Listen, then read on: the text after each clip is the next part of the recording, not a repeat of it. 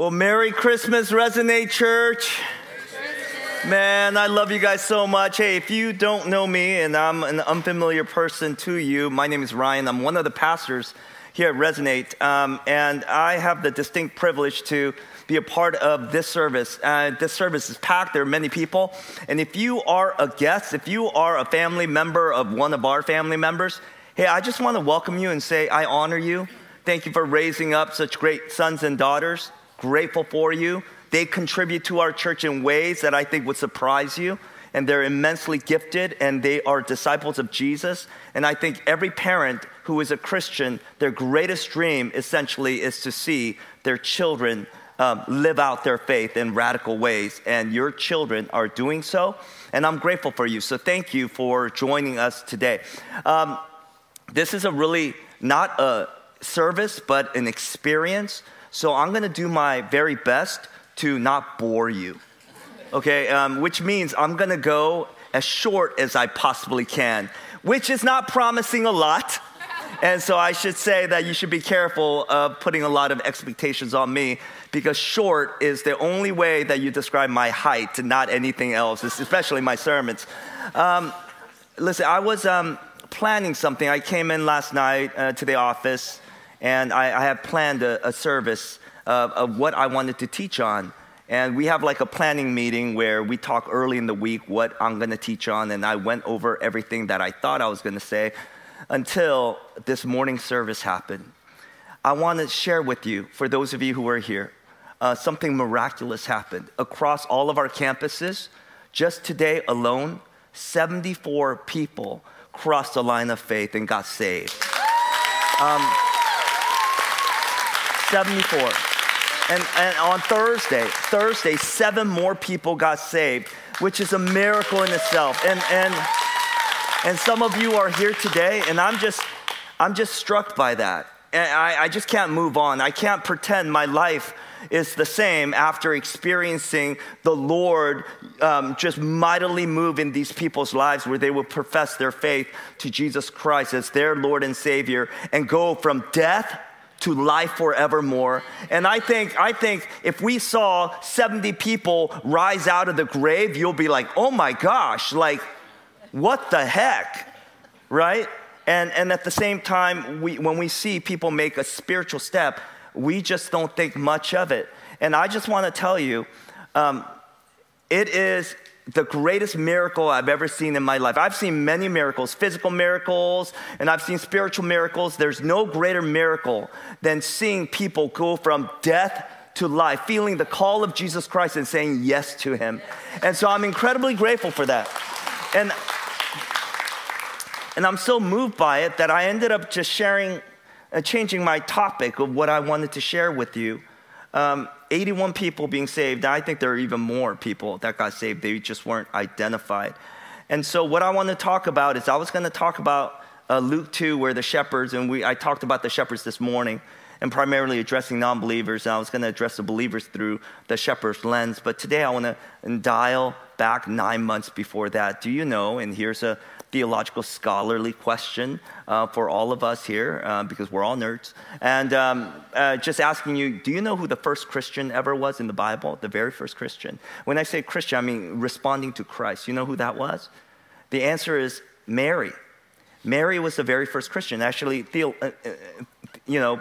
professors, seminary professors and scholars all would say that Mary responded to the incarnate Christ first.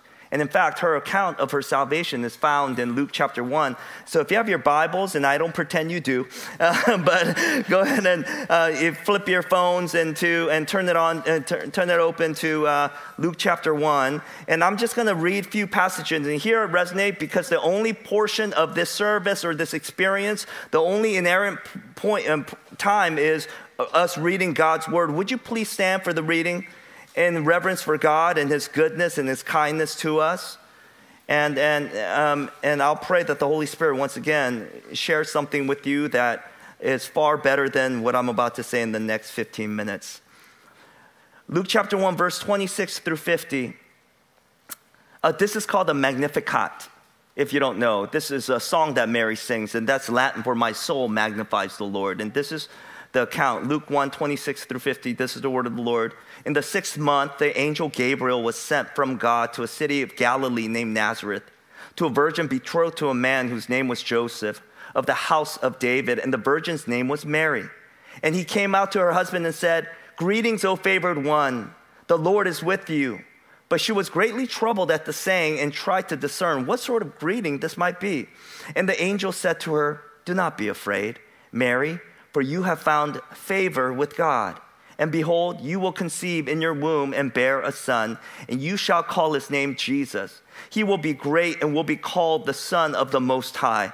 And the Lord God will give to him the throne of his father David, and he will reign over the house of Jacob forever, and of his kingdom there will be no end." And Mary said to the angel, "How will this be, since I am a virgin?" And the angel answered her, "The Holy Spirit will come upon you, and the power of the Most High will overshadow you. Therefore, the child to be born will be called Holy, the Son of God." And dropped down, and Mary said, "My soul magnifies the Lord, and my spirit rejoices in God my Savior. For he has looked on the humble estate of his servant. For behold, from now on all generations will call me blessed. For he who is mighty has done great things for me, and holy is his name, and his mercy is for those who fear him from generation to generation." That is the word of the Lord for tonight, and all God's people said, Amen. Thank you. Please have a seat.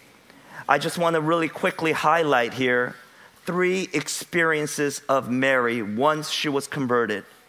In a sense, once she became a Christian, these are the feelings that she had. And if you are a Christian in this room tonight, these are something that you could experience. Perhaps you could identify with, perhaps you could appreciate, and perhaps you could give thanks to.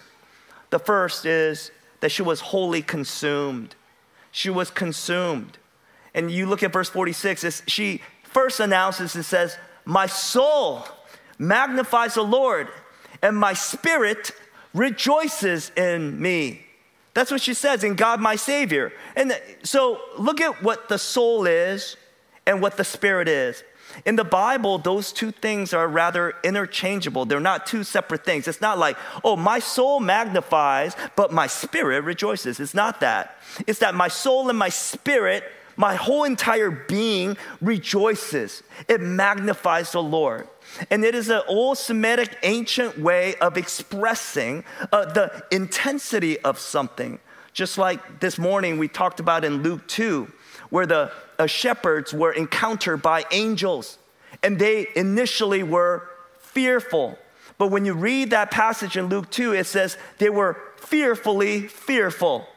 Or in the English translation, they say greatly fearful. But the Greek, it says phobios phobe, which is greatly, greatly, greatly fearful. And here, Mary is saying, this encounter with Jesus, this Lord, this favor that is upon me, it's consumed me to the core.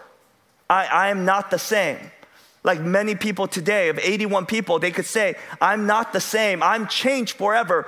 The fact that I am saved, the fact that God would grace me with his salvation, I can't live my life as if that didn't happen to me. I can't go about my day as if like this is normal news. And I would just say for all of us, if we found out that we all won Powerball tonight, I don't know, $1 gazillion, money that you cannot waste or spend because it's so much, I think some of us would faint. And some of us would drool. Some of us would go crazy. Some of us would have an Oprah moment where we're like flipping tables and chairs and like rejoicing like crazy. Some would hyperventilate. Some would like, I don't know, die. I don't know. Well, you guys, it'd be crazy. It would be a huge ruckus here. I remember when my son, I have 3 kids, and my oldest son, when he was 10, I remember him sitting at the parking lot and pondering something. My oldest is quite pensive, and I knew he was thinking of something. So I sat next to him, and I was like, hey, what's going on? Are you okay? And he's like, I'm okay, Dad. What do you have in mind? He goes, Dad, what do you think the greatest temptation of man is? Are are you testing me, son? Because I should probably know the answer because I'm a pastor. I'm like, and when you don't know the answer, I'll tell you parents, here's a good trick. Just ask the same question to them. What do you think is the greatest temptation of man? And he goes, well, Dad, I think it's power, money, and fame. And I'm like, correct. Correct, good job. And he's like, but Dad, like, I'm not tempted by those things. I'm like, why?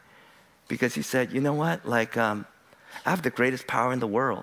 Many people try to live long in this world, and I have the power to live forever.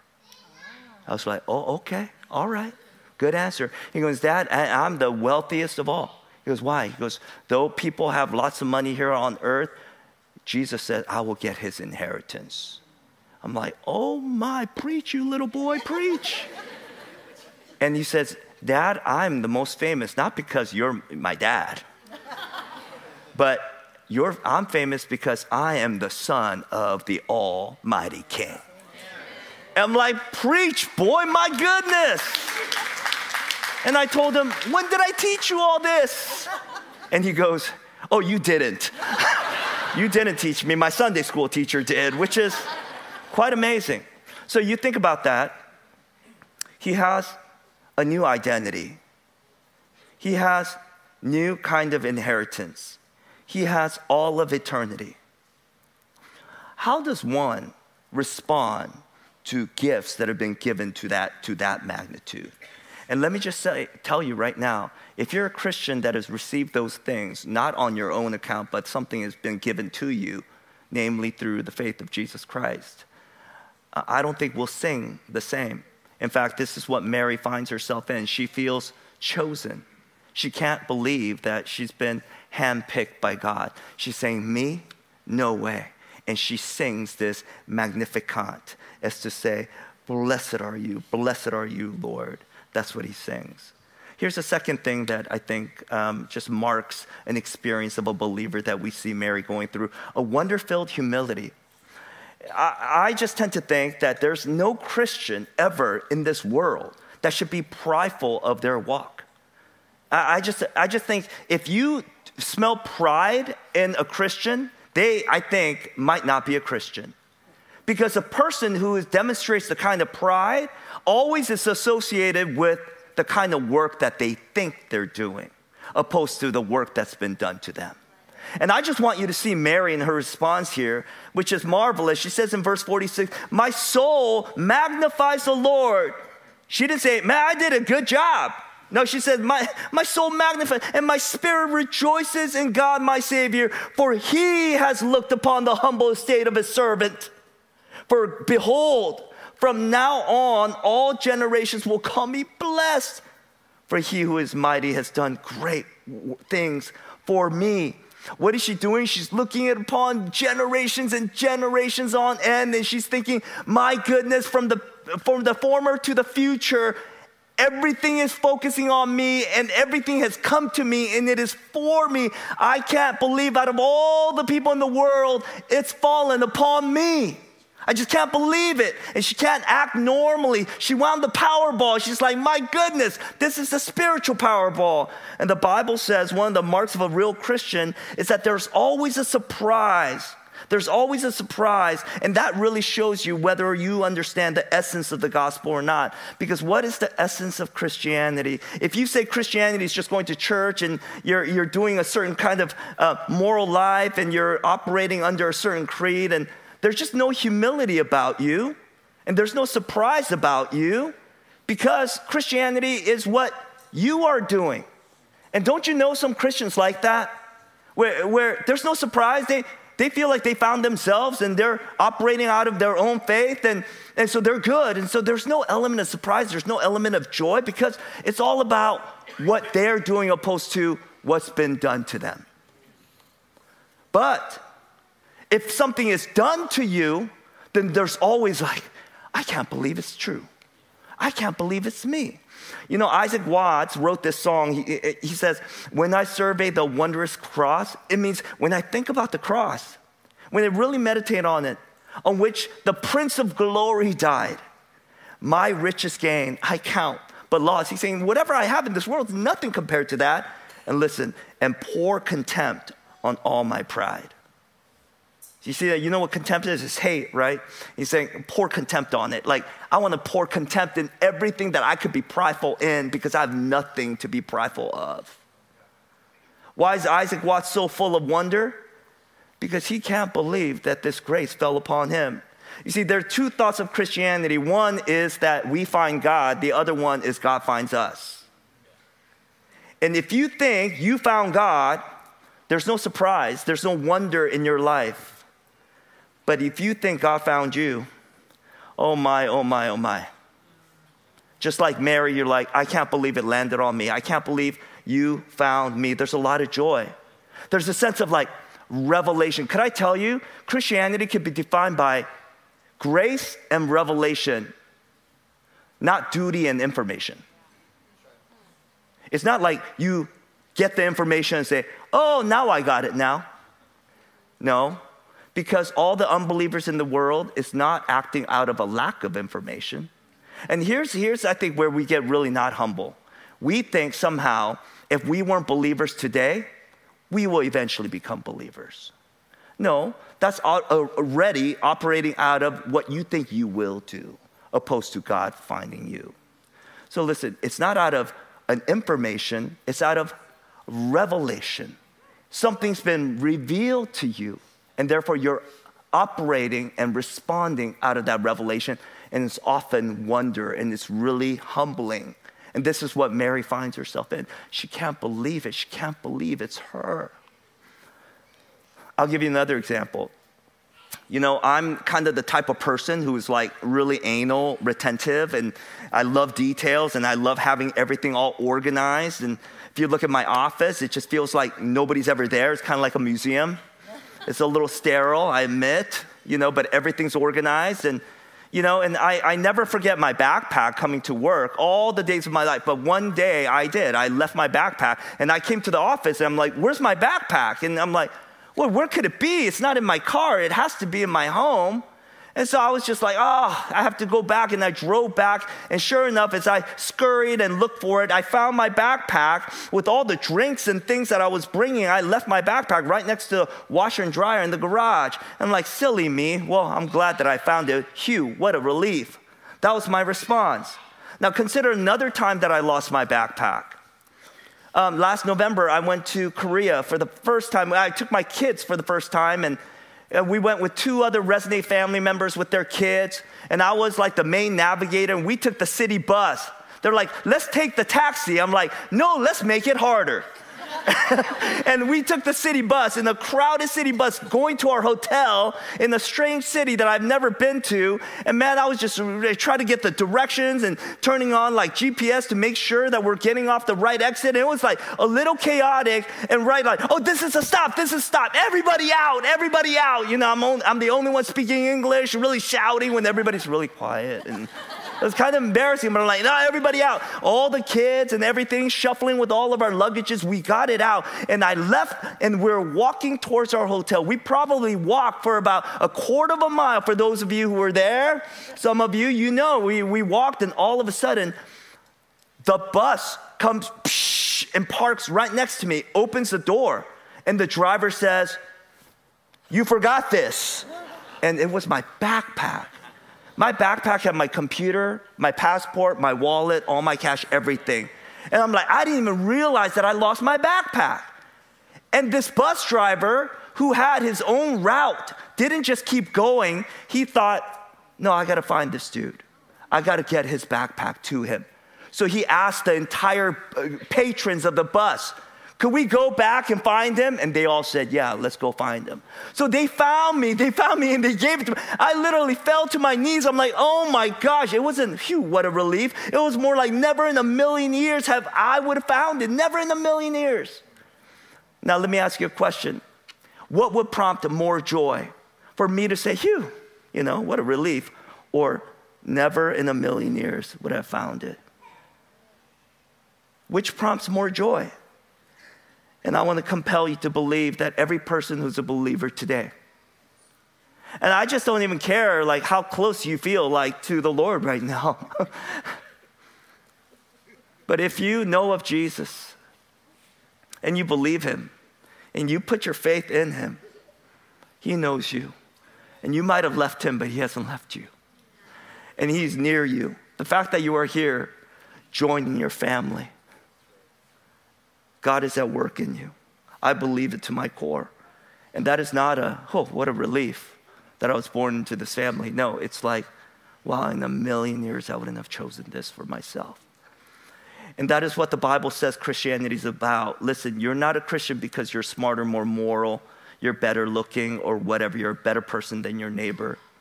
Okay, you did not discover the gospel discovered you.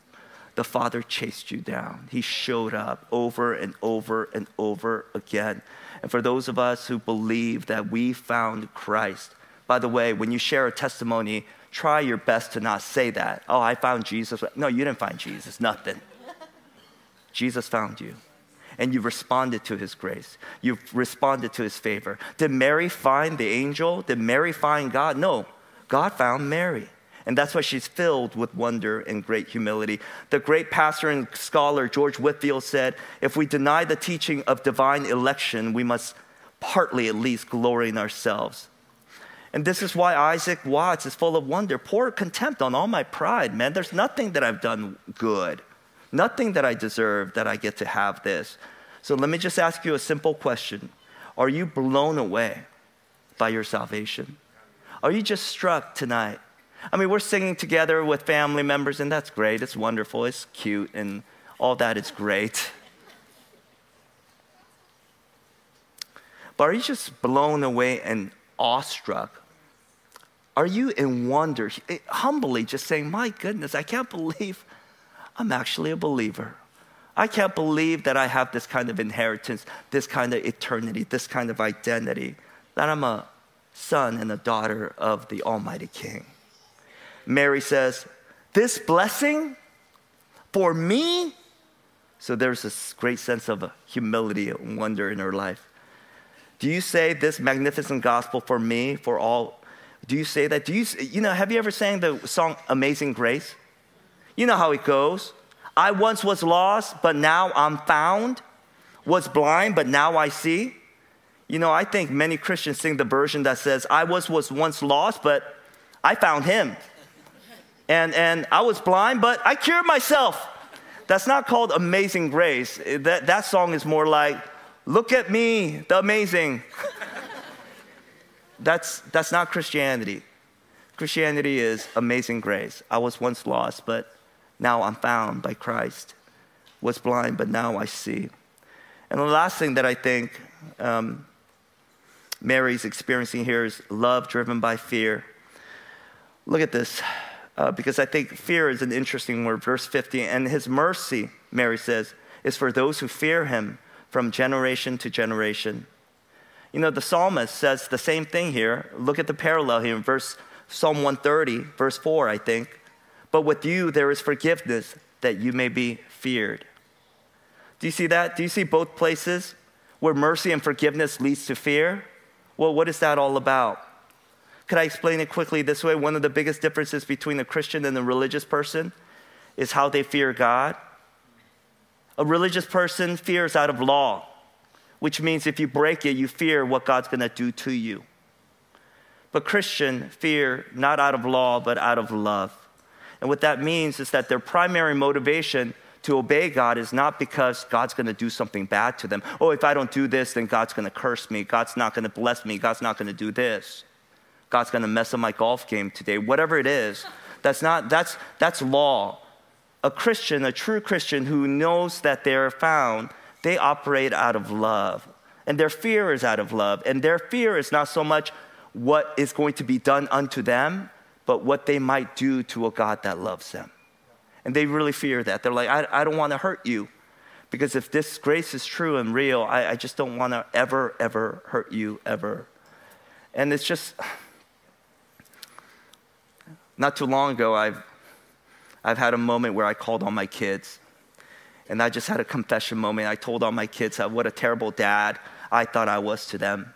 And specifically was confessing a sin of this just kind of back-end, weird, subversive pressure that I was putting on my children. And I was like, would you please forgive me? And I was just in tears. I wasn't expecting to cry. I wasn't looking for sympathy. And I was just like saying, I'm so sorry. I'm so sorry that I didn't affirm you this way. I'm so sorry that I'm leading you this way. I'm so sorry that I've demonstrated my life at home in a way where you feel like the only way to succeed in life is to work harder, work harder, work harder. I'm so sorry for that. I'm sorry that I haven't given you the kind of freedom. And I'm just weeping, and then all I feel is like my daughter touching my hands. And she grips it and she goes like this. She goes, Daddy, whatever bad thing that you think you taught us, it didn't stick with us. The only thing that stuck are all the good things. Right, guys? Right. Try to convince the older brothers. One's picking his nose and the other one's silent. And I remember uniquely feeling her grace and thinking, little girl, Daddy never wants to hurt you ever again. I just never want. See, I fear out of love because I love her so much. I just don't want to harm her, don't want to harm him. And if Christ, everything that we spoke about this morning and tonight is true, if Jesus loves you and he chased you down and he loves you forevermore, that you are a daughter and a son of a king, almighty king. You have his inheritance, meaning all the stuff in heaven is yours. That's incredible. And that you get to live eternally forever and ever and ever. You know how many people spend money on vitamins to live like 2 months more? We're going to be able to live forever and ever. And if that is a God, and the only way that happens is he sacrificed his life for you, you look at him and say, hey, I never want to hurt you again. You see, this is why Mary said, and his mercy is for those who fear him from generation to generation. Can we dim the lights? Also in Hayward, would you dim your lights? And his mercy is for those who fear him from generation to generation. Not fear that God is going to do something to you, but the kind of fear that has been applied to you now, saying, God, you're too good to me. I never want to disappoint you or hurt you because I love you and you love me so well. And so this tradition started all the way back in 500 AD. A lot of children come to this service because they get to play with fire at church for the first time. Many of us come because this is a family time. But today, could I just compel you to just be mindful that you are here because God found you. And God pursued you. And he did not stop until he rescued you.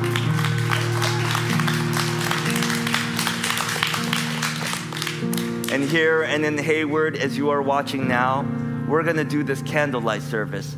In a dark place, from the outside, a light came in. It wasn't part of the world. It was from the outside. His name is Jesus. And he will repel darkness.